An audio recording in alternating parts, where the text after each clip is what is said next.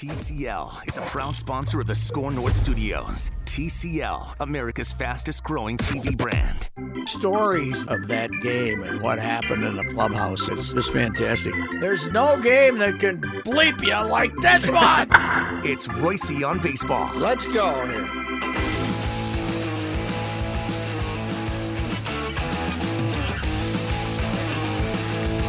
Reusse and Manny Hill here for the weekly Reusse on Baseball podcast. Manny? Yes, sir. It is unfortunate that this week did not start with an Easter Sunday home game. I know the Twins don't like to be home on Easter Sunday because everybody stays home with their mother.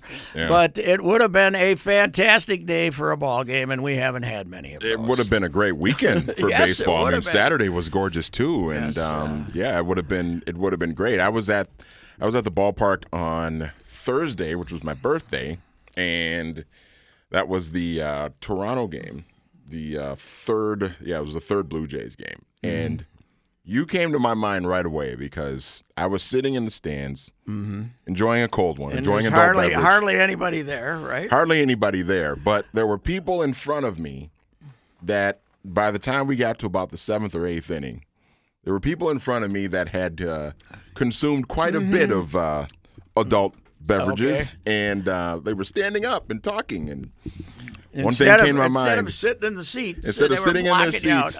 And a phrase that you have uttered many, many times yes. came to my mind. Sit down and watch the ball game. Terry Robbins, very good friend of mine, married to Arnie Robbins, who was the sports editor who brought me over to the Star Tribune in '88, but she ruined baseball with the hanky. You know, she was the hanky lady, and now, somebody gets the two strikes in the third inning of a playoff game, and we have to stand up and chant and sit down and watch the damn game. Yeah. You know, you want to watch something fun. Watch the '65 World Series tape, Twins-Dodgers. You know, first of all, everybody in the good seats has basically got a suit coat on, right? But they sit there and wait for something to happen. Yeah. That's what you're supposed to do at sporting events. This whole nonsense of getting up and screaming for no reason drives me nuts. But that's probably why I'm going to have to put off my debut at Allianz Field a little longer. I have to. I wonder if you can go to a doctor and say, I need some medication for the nerves. Mm-hmm. You know, to kind of a sedative. I need a sedative so I can go to a soccer game and not have it drive me nuts anyway. Yes, I've never seen anything like that game Saturday night. Did you watch much of it? I watched bits and pieces of it. Anybody who touched the ball, yeah. It went. And you know what? I think it was a human. People have always had, way back 100 years, they've had the idea that if it was a fresh night, you know, if the air was fresh and there was one of those breezy, beautiful nights, boy, the ball's going to fly. And it's just the opposite. It's the humid. If there's humidity, the ball rides out on that. And you know who taught me that 50 years ago or 40 years ago? Harmon. Okay. Harmon hit his longest home runs on hot, humid nights when he hit it out of the Tigers, first guy to ever hit it out of Tiger Stadium in left field. I mean, a lot of guys did it in right field. In left field, Comiskey when he went up on the roof up there. The long ones he hit back to back at Met Stadium was on a hot weekend, and the ball. And I think it was a humid. I don't know. It was a cool. I think it was a cool night, but it was a humid night in Baltimore, and the ball was just kind of riding out. Man, you didn't have to hit it hard. Yeah, and you kind of notice that when you get into the summer months, you get into June and July and August, it's going to get worse. The ball just starts flying out all over the place. Considering how many home runs there's being hit now, well, that's one reason Atlanta was the launching pad. It had altitude. Fulton County Stadium. Yeah, it had altitude. But it also, that wasn't a small ballpark. Right. But it had altitude and, the summer's insufferable. So the ball just, So has Camden Yards always been this way, or did it just kind of pop up this way maybe in the 90s and into the 2000s? Well, it was small, but I never had the impression that all you had to do. You know who actually made me start thinking about what a bandbox that was. It was Chris Davis. Sure. Yeah. About 4 years ago, just touching the ball and hitting it out to left center. Mm-hmm. And, and they ended up causing the Orioles to sign him to the worst contract in baseball history. Yeah. But he would, he discovered that what you find out about ballparks is if the guys don't have to pull it to hit it out, then you got a bandbox. Yeah. You imagine how many, Ortiz, for all his complaints about Tom Kelly wanting him to hit it the other way. Yeah. Can you imagine how many home runs he would have hit to left center field? Because everything off the wall would have been a home run. Would have been a home run. Yeah. In Camden Yards, and look around. Detroit, of all the new ballparks. And new ballparks, I mean, going back to Camden Yards, which is almost all of them. Yeah. Comerico is the biggest, and we're second, aren't we? We're probably as far as probably, yeah. Probably, and the Kingdom. Well, not the Kingdom, Safeco, which is something else now. It's T-Mobile Park or something now. And that's a tough ballpark to hit home runs in, and they're hitting a lot of them. So that's why we know there's something going on with the baseball. Because it's, but why would baseball want it? What is their motive now to have the ball juiced is what I want to know. Because the home runs, there's a difference between, you and I both remember when a 3-point shot meant something. Mm-hmm. But now everybody's shooting 3-point shots. Home runs are really supposed to mean something. I mean, you want home runs, but you don't want thousands of them. Yeah, I know. We're going to talk to Timmy Kirkjian later. We'll have to get Timmy's take on the way the home runs are flying out of the ballparks. He'll probably have some numbers for us, knowing him, right? Yeah, I would think so. I mean, it's just I'm looking at just everybody. Christian Yelich just hitting every time he swings the bat, he's hitting the ball over the fence. 13. Jock Peterson, my guy Jock Peterson, he's got I think 10 home runs or something like that. Manny, Cody Bellinger is Bellinger is like 160 pounds soaking wet. I didn't look up the stat because I might not know how to do it, but I believe at least at the top there are more home runs than doubles. The home run leaders are higher than the double. I bet baseball. I should look next week. We'll know. I think they're hitting more home runs than doubles. Because I always used to say leadership. Everybody talks about leadership. I have no leadership in the clubhouse. I've always said leadership is a bases-loaded double. Now I got to say it's a bases-loaded home. Now it's a grand slam. Do you think the double in baseball has kind of become... I love the double. I do, too. I really love the triple. But in some ways, it kind of feels like the double in baseball has become the mid-range jump shot in basketball. It's the Sammy Cassell pull-up jumper. That's what it is. It's the 17-foot jumper. Now we get mad if somebody makes a 17. Well, they're shooting too many. Sammy, if Sammy was still playing and shooting the greatest pull-up jumpers on a break in history, we'd say, why didn't he stop and shoot a 3, right? Yeah. You're right. Yeah. That's a very good, it is. The double, the great, wonderful, picturesque, fantastic double is now, a little more launch angle. That would have been gone. What the hell's wrong with that guy? Very good point there. That's what you'll learn on Reusse on Baseball with Manny and Reusse every Tuesday. And I think they're giving us airtime too, right? 6 o'clock on AM 1500, yeah. Wow. How do you get we're promising you some fantastic baseball conversation again today. We got the TK doubleheader, Tom Kelly followed by Tim Kirkjian. Tom Kelly is with us. Hey, Tom, the Twins are going to need a starter in Houston on Wednesday. What was your theory of having a guy stretched out so you didn't have to call up somebody from AAA? How much work did you need to get some guy to go 5 innings? Well, Patrick, let me back up. You have to. It would certainly help you if the pitchers that started the games beforehand pitch into the game. Yes. Pitch 6, 7, 8 innings, maybe 9. Hallelujah. But then your bullpen is sort of in condition and ready or prepared to help. But when you have to go 4 or 5 pitchers a day to get through a game, this luxury is gone. So you have to bring somebody up, and that's what they do now. They just bring somebody up, and years ago, if you said you needed, you didn't want it. You told the general manager that you need a pitcher for this game.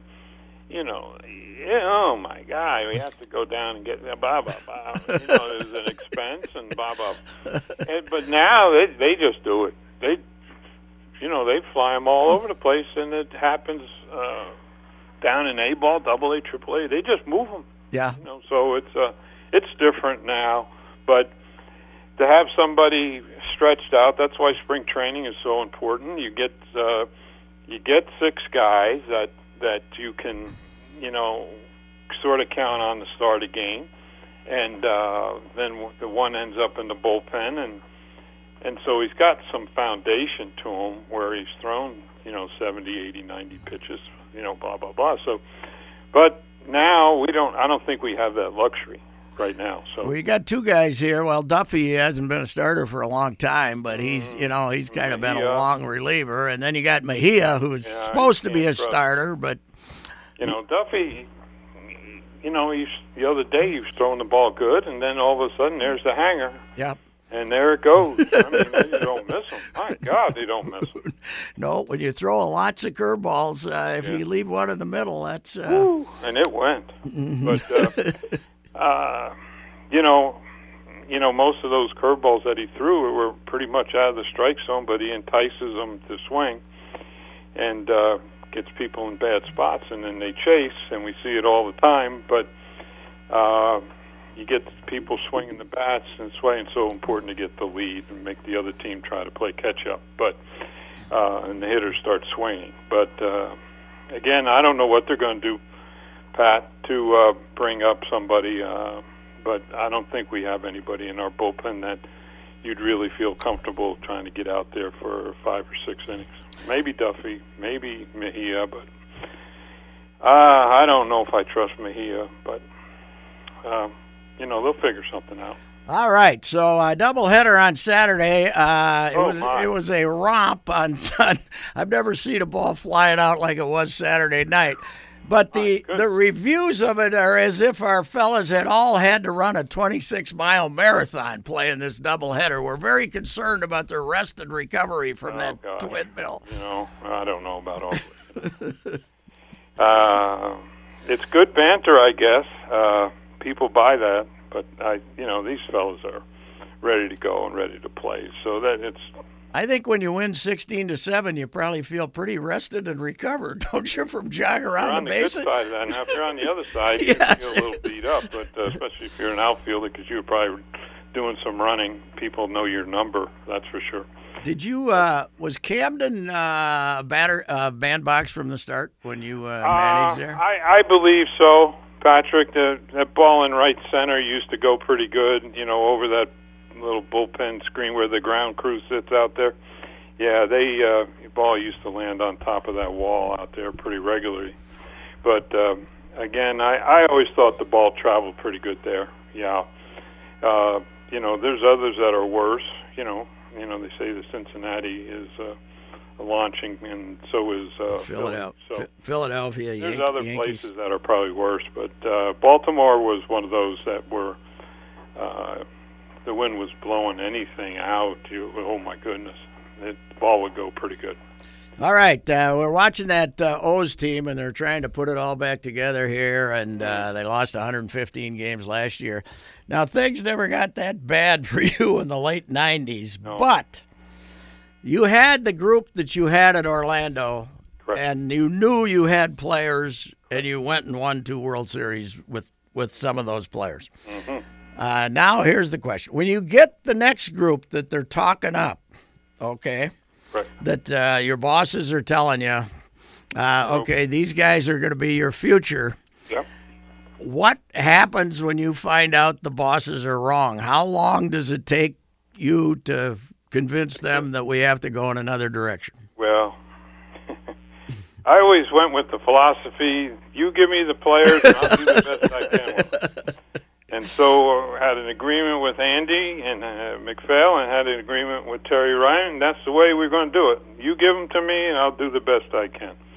And I got tired of hearing from, I remember Terry Ryan and Jim Rance would come in, and we're going to get you this guy. I says, well, can he run? He says, well, he's a 8 runner. Now that 8's pretty. That's fast. Pretty That's on the Terry Ryan 2 to 8 scale. That's almost Buxton. He can run. Right? 8.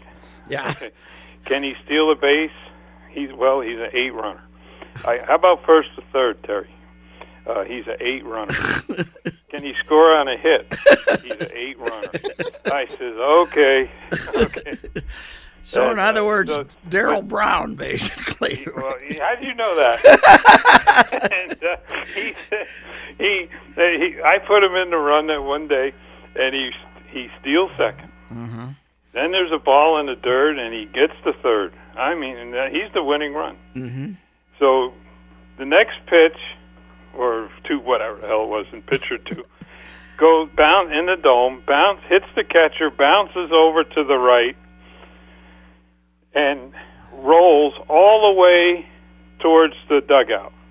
Correct? Yes. Now, everybody in the dugout jumps up in the air. We're going to win a game.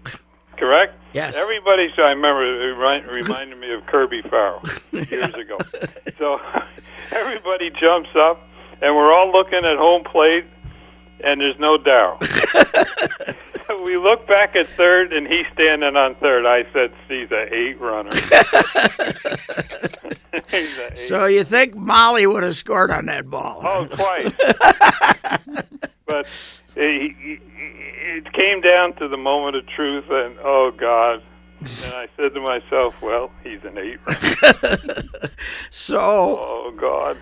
But that crew, when they don't make it, the next flock of players, the Stahoviaks of the world, and that crew, then thank you. Then you got to do it again, right? Then you got to do it again, basically. You try to filter them out and say who's going to make it. Now, Stahoviak, you bring him up, he had a little problem with.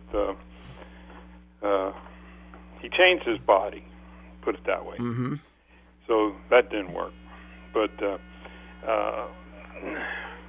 him and Marty Cordova were running mates, so that was always entertaining. Mm-hmm.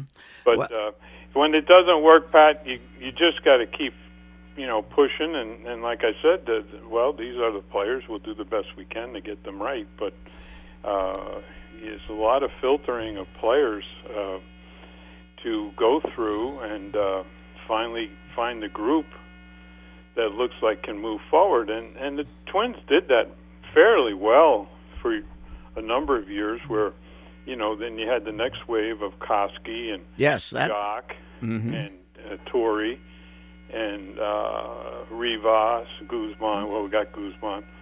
And so they had but remind people that, okay, here's Corey Koski. Yes. And you can't put him on the AstroTurf. He's going to get killed. Or, because he's just not quick enough. So here's where I gave Ron Gardenhire an awful lot of credit, because he took Koski over to the University of Minnesota and worked in the field house on that turf.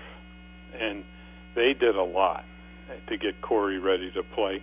And give Corey Koski an awful lot of credit, because he went and worked and worked and worked, and he turned into one of the better players that we've ever had here in Minnesota. I know he's on the list.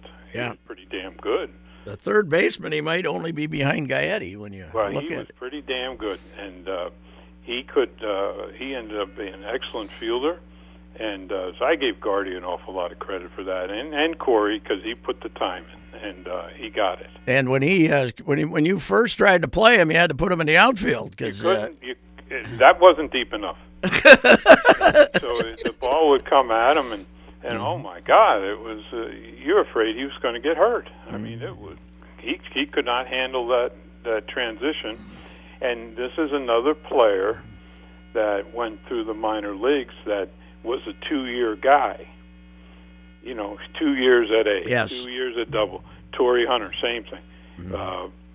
For the most part. Then there's some that can move through the minor leagues 1 year here, next year move up. But he was a 2-year type guy, so you knew that it was probably going to be a little bit before he got it, because moving from AAA to the big leagues, and especially going to the AstroTurf, was made it doubly tough. So, but if the player decides he's going to work at it and get it, and to Corey's credit, he turned into be I thought he was a terrific player. Yes. Hey, what do you think of the Scope is certainly not your normal size second baseman. No. He's a little better player than I thought. I had this argument with our friend Leo down in Florida. He was a Scope fan, and I was sort of on the fence. Yeah. And sounds like where you were. And but he's doing good. Crone is playing, I think, pretty damn good first base. Yes, that surprises me. So Marwin Gonzalez at third, he's doing a good job, and he surprised us all when he threw the ball from over the top the other day on that play down the third baseline. He made a terrific throw, terrific play. So they're playing pretty good in the field.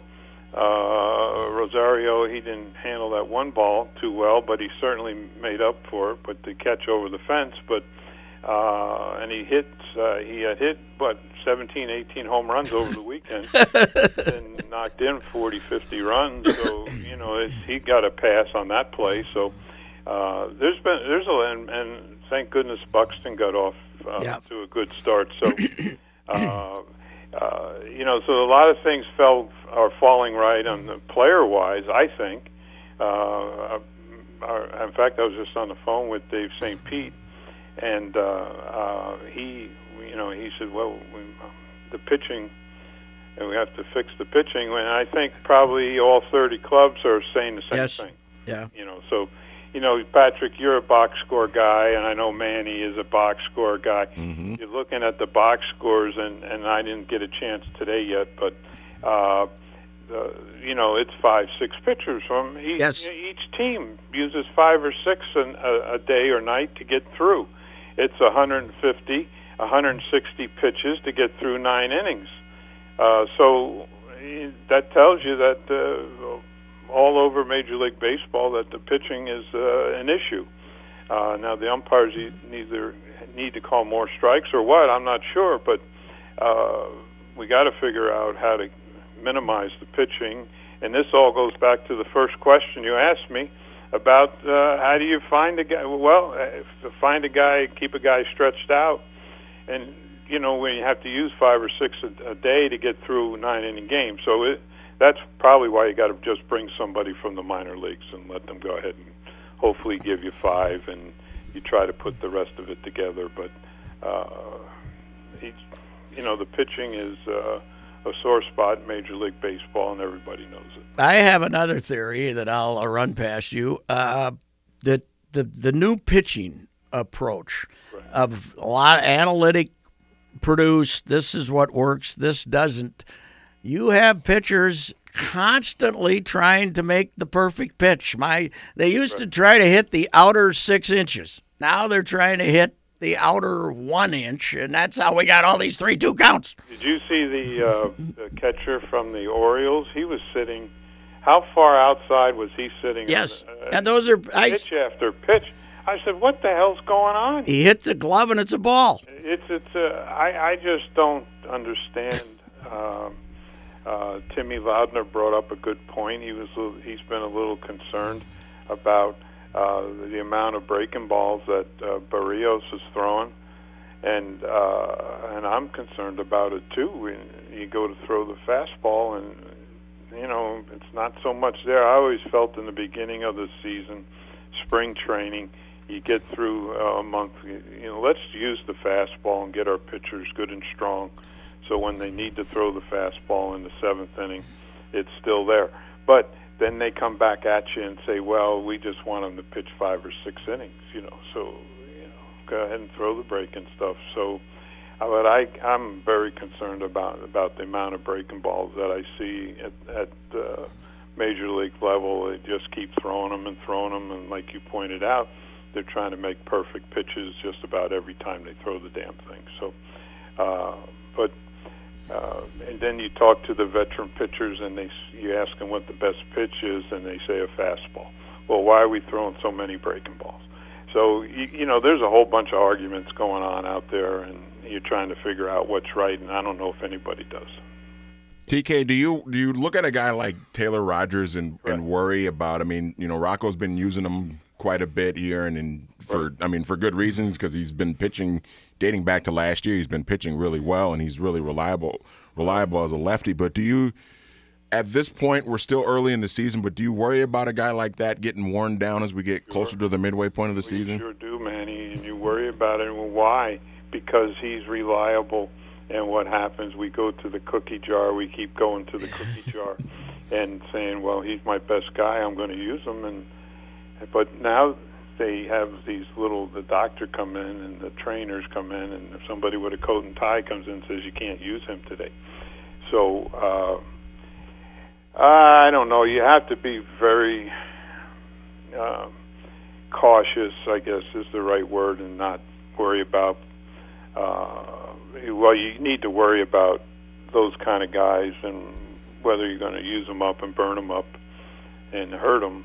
So you have to be diligent in what you do. But when he's your best guy, it's sure hard to call him his name. You got a chance to win a game. You don't want to lose to the O's, man. That's the problem, Patrick. You get a chance to win. You want to use the guy, and really you got to bite your tongue and say, how many we got out there? 13. How many? You know. Yeah. And we only have 12 right now. That's pretty low for the pitching. Well, you know, as long as they don't get to 14, 15.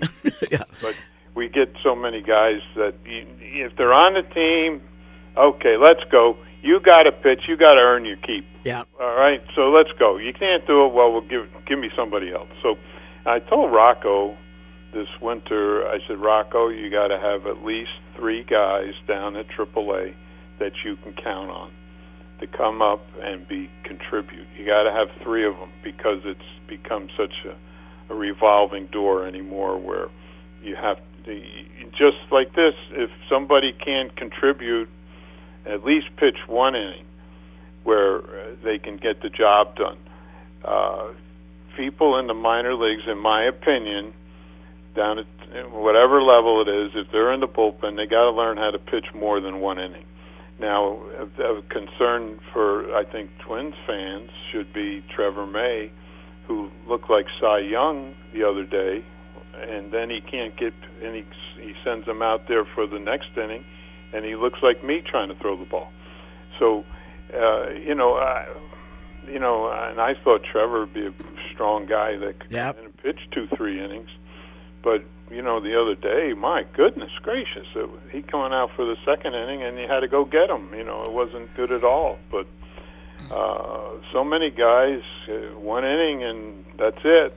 And I remember talking with Cal Ripken a number of years ago, and he said to me, TK, how come the relief pitchers can only pitch 1 inning?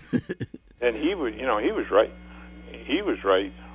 And I'm trying to defend the damn pitcher, which I don't want to do to start with, but I'm trying. And he was correct. He says a lot of guys come in, they give you 1 inning, you send them out there for the next inning, and it's a disaster. So programming guys to be able to pitch more than 1 inning is paramount in my book, especially nowadays. But what happens, Manny, you end up hurting you. God forbid we have Taylor. Rogers gets, if something ever happens, then he's out of the equation for 10 days, 15 days, who knows.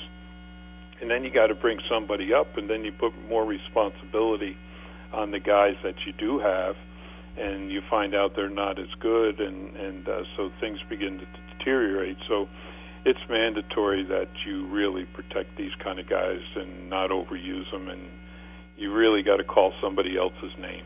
And then that's all there is to it. And if you don't, you end up hurting them. You never forgive yourself. So protecting those guys is very important. Hey, Tom, 100 years ago, you're talking about using the fastball, starting pitchers using the fastball. Right. Tanana was basically a left-handed Nolan Ryan. And all of us remind me. He threw me 3 in Anaheim one day, and I still haven't seen one of them.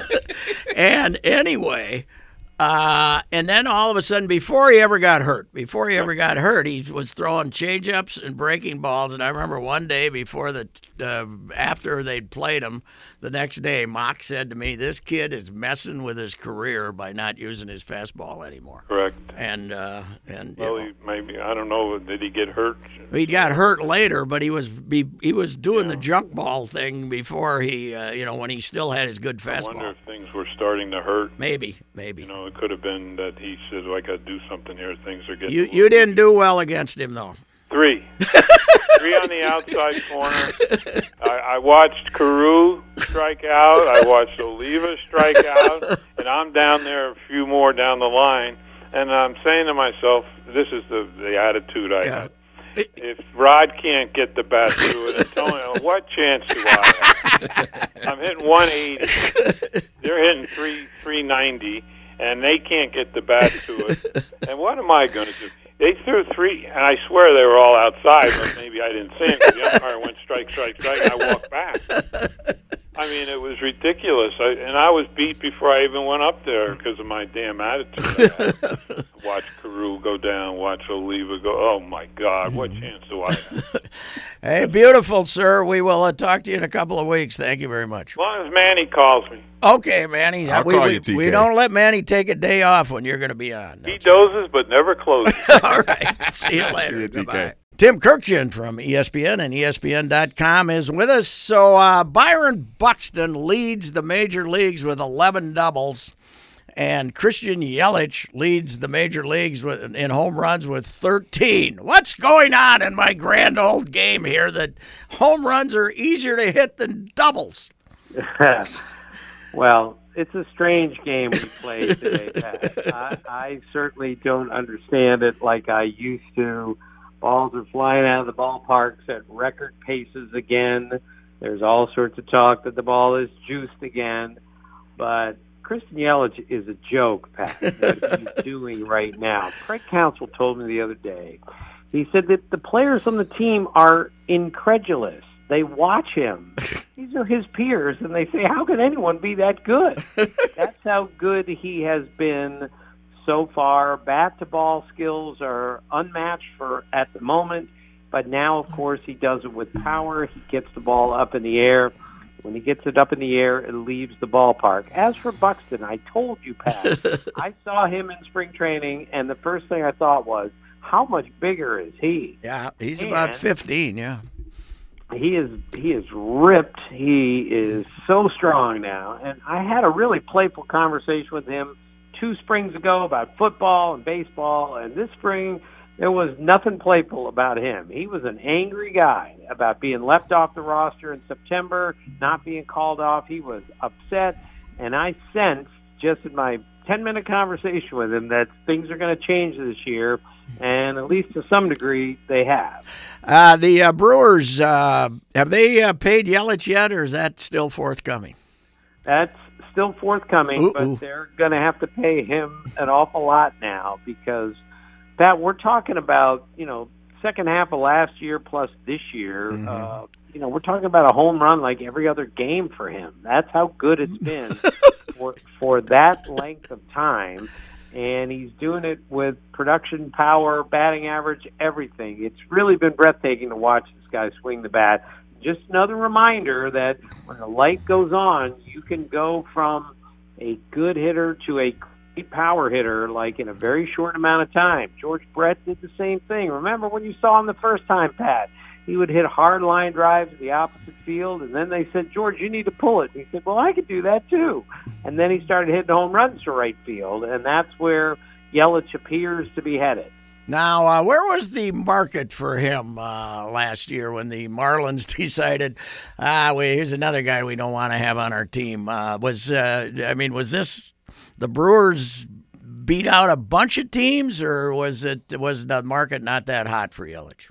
Well, it moved pretty quickly, Pat. I remember him saying, look, if you're going to get rid of the whole team, maybe you should get rid of me too. Maybe it's better if I moved on also. And unless I've got this wrong, like in less than a week, he was gone. And this is where I believe the Marlins probably made their mistake, was just saying, all right, this is a full rebuild. We just got to move these guys along instead of maybe waiting a little bit longer to see if they can get more teams involved. But I think the bottom line is nobody thought he was going to be this good. And the Marlins especially didn't think he was going to be this good, and neither did the Brewers. So, again, the light went on at the perfect time for this guy and for his team. As a long time and huge admirer of Earl Weaver, I'm glad he's not managing this Orioles team. I would worry about his tobacco and alcohol intake if he had this club. Pat, they have given up I believe it's now 58 home runs. Okay, they're going to give up 300. Right. The Orioles in 1976, Pat, gave up 80 the whole season.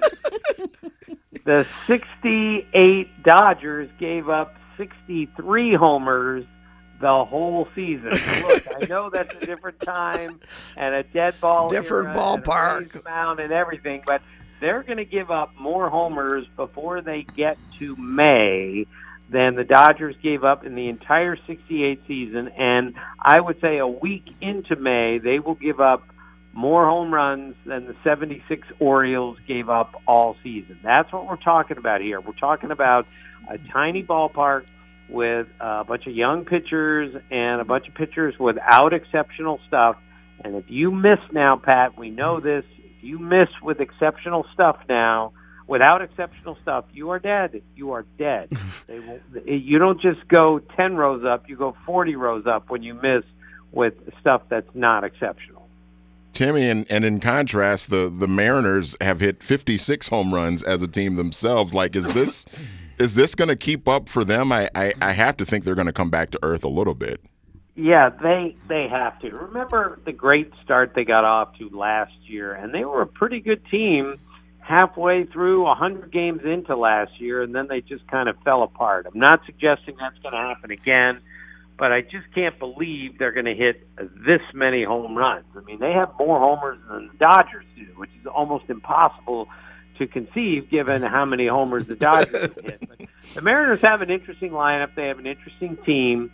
I can't imagine them making the playoffs, but they're way better than I thought they were, and they found the recipe. Let's hit the ball out of the ballpark. We can win a bunch of games. You know who can still get to the fastball? Nelly Cruz. Yeah, he's amazing. Buck Showalter told me a long time ago. He said someday Nelson Cruz is going to hit the longest home run that anyone has ever seen. And he's come close a few times, but you're right. He's still a quality, everyday, designated hitter, power source in the big leagues, and he's been doing this for a long time. And your guy Buck, by the way, he must be happy to be wherever he is. Is he still getting paid, by the way? The Orioles still owe him? I asked him like 3 days before the season started, like, what are you doing today? He goes, well, this morning I went to Target and I got some popcorn and a slushie. And I just had to laugh out loud. And it wasn't Buck mocking anyone, and it wasn't him saying, hey, feel sorry for me. I think he's comfortable where he is. But there's a bigger point here, Pat. It really discourages me that so many veteran managers, coaches, instructors who have something to offer are no longer being asked for input. We do not value what our eyes and ears of our best managers, coaches, and instructors have to say anymore. The younger people have overtaken the game, and the Jim Lelands of the world have no value. And I find that to be a real mistake. And for Buck Showalter to not be working, there's something wrong with that. I know he could have had a bunch of jobs, but most of them would have him sitting in a golf cart with a golf shirt on in spring training without any real responsibility, and that's just not the way that Buck would want to do things. And he did miraculous things for that organization for about 8 years there. It was, the few times he slapped them together and kept them in it till August, it was, I had more respect for Buck as a manager there than any of his other stops. Well, he made the change, and I told you this, Pat.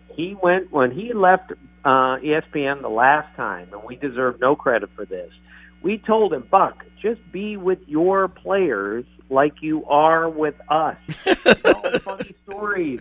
Make everybody laugh. Make everybody feel good. That's what he's so good at. And he made that adjustment that instead of coming in and being the guy who's a little bit too overbearing, he just took a step back and said, look, if it doesn't bother the players, then it's not going to bother me. If it doesn't bother them that somebody took 30 minutes to run around the bases, then I'm not going to let it bother me when I used to. By the way, you mentioned old veteran baseball guys who can't get a job. Wayne Krivsky doesn't have a job.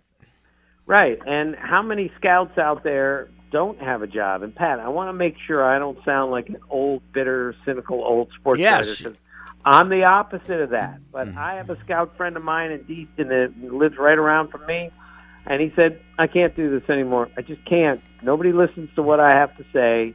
Nobody's interested in what I can see when I go to a game, and that's sad for me, and I'm hoping that baseball is going to look at this and say, maybe the game is not as great as it used to be, and maybe it's because we don't have enough people watching the games who know what they're watching. And that is my hope, that eventually we'll get to that point and say we need to go back to a little bit of the old days. Hey, the National League East is fabulous. One of the, there's an exception, obviously, down in South Florida, but that's about as much fun as I can remember a division in years. It's tremendous, Pat, and I think we should get used to it being this way for the entire season. I told you from the start, the hardest question to ask this year is, who's the fourth-place team in the National League East? Because that fourth-place team, Atlanta, Philadelphia, Washington, or the Mets, could easily be the first-place team in that division. That's how evenly matched it is. None of those teams is good enough to run away. None of those teams is good enough to fall out of this. I think it's a four-team race to the final few weeks of the season. I just don't see any separation between those teams, which makes it great. How did we, certainly the Boston Red Sox had a fine season last year, winning 119 games, but how did we get to the point that the National League has 10 good teams and the American League's got 3 maybe? Yeah, it's a really weird thing. I'm not sure I've ever seen it where I looked at a league and said 10 teams can not only make the playoffs, but since there are no great teams over there, all 10, any of the 10 could go to the World Series. Whereas I look at the American League, at least when the season started, and I thought, well, only 3 teams can go to the World Series from this league. And I think it's cyclical. I think it's just one of those strange, aberrant situations where suddenly 3 great teams arrive in the American League, and it didn't happen in the National League. But it's really odd here. And I've also said I've never seen it where the really bad teams are further away from the really good teams. That gap is bigger now than in any year that I've covered in the 40 that I've covered. Well, I saw it in the mid-'60s as a younger man when the National League was like this, because they were so far ahead of the American League in great African-American players. But they had that little streak where they won 21 out of 22 All-Star games or something like that. But it then transformed itself, and this is kind of snuck up on us the last couple of years that all the good clubs are over in the other league. Yeah, it's a real fascinating time, and that's why that central race in the National League will be great. And now that the Rockies have come out of it to some degree, maybe there'll be a little race in the National League West. But those other 2 are 4-team races in each division, and that's really going to be fun to watch. Tim Kirkjian with us. One last question here, Timmy. What the Twins? What do you think? They go in there, and that game Saturday night was ridiculous because anything you hit in the air went out of the ballpark. But the lineup is pretty good. Yeah, I mean Eddie Rosario. He looks like a big time. I mean, we've always known he was a good hitter, but now he's getting the ball up in the air. and starting to leave the yard. Again, Baltimore has something to do with that. But I said it in spring training, and I didn't pick them to make the playoffs, the Twins, but I said the one team that, finished under 500 last year that can make the playoffs this year is the Twins. That's what I saw with the people they brought in, with Cruz and with Scope and with a different Buxton and with a better pitching staff. I said this could be a team that really surprises. And with the way the Indians are going right now, Pat, again, injured starting pitching and an offense that simply doesn't score runs, doesn't hit for power, that even with that great starting pitching when healthy, that's a vulnerable team right now, and that's why you can't count the Twins out from not just making the playoffs, but maybe even winning that division, which I don't think anyone thought would have been possible at this point last year. Well, if Rocco makes the playoffs and he's around in October, don't count on him to fill up the notebook with hot takes, I'll tell you that. Well, again, Pat, there's a bigger picture here. Our managers are robotic now. They do what they're told to do. The days of Billy Martin, Earl Weaver, Lou Piniella, those days are over, and I must say I miss it. I miss asking Gene Moss a question and him staring at me with the cigarette 45 seconds, and I'm just about ready to start to cry when he answers the question.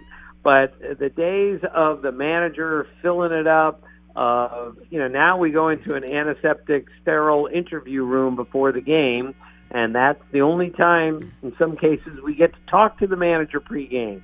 Whereas in the old days, and again, I sound like an old man because I am, but there was nothing better than sitting on the bench with Earl Weaver for a half an hour at a time, just asking him about what's going on in the game. That's the stuff that I love more than anything and miss the most. Well, I can't see Rocco taking the Baltimore writers out for dinner at Charlie's Cafe Exceptional, looking over at the old waitress and say, "Honey, before you die, give me 3 vodka tonics." Right. I can't see Rocco doing that. Right, and I can't see going out to Rudolph's with Frank Robinson like we did in 1988, him taking the writers out because I think he needed some support. The famous President Reagan story, which I've told on this air more than once. Those days no longer exist, Pat, and I must say I miss them. Timmy, thank you. Talk to you in a couple of weeks, sir. Okay, Pat, thanks. All right. The TK doubleheader, Tom Kelly and Tim Kirkjian. 2 weeks from now, you'll hear them again, you lucky listeners, you. And also next week, Buster Olney. It'll be Reusse on baseball. Thank you.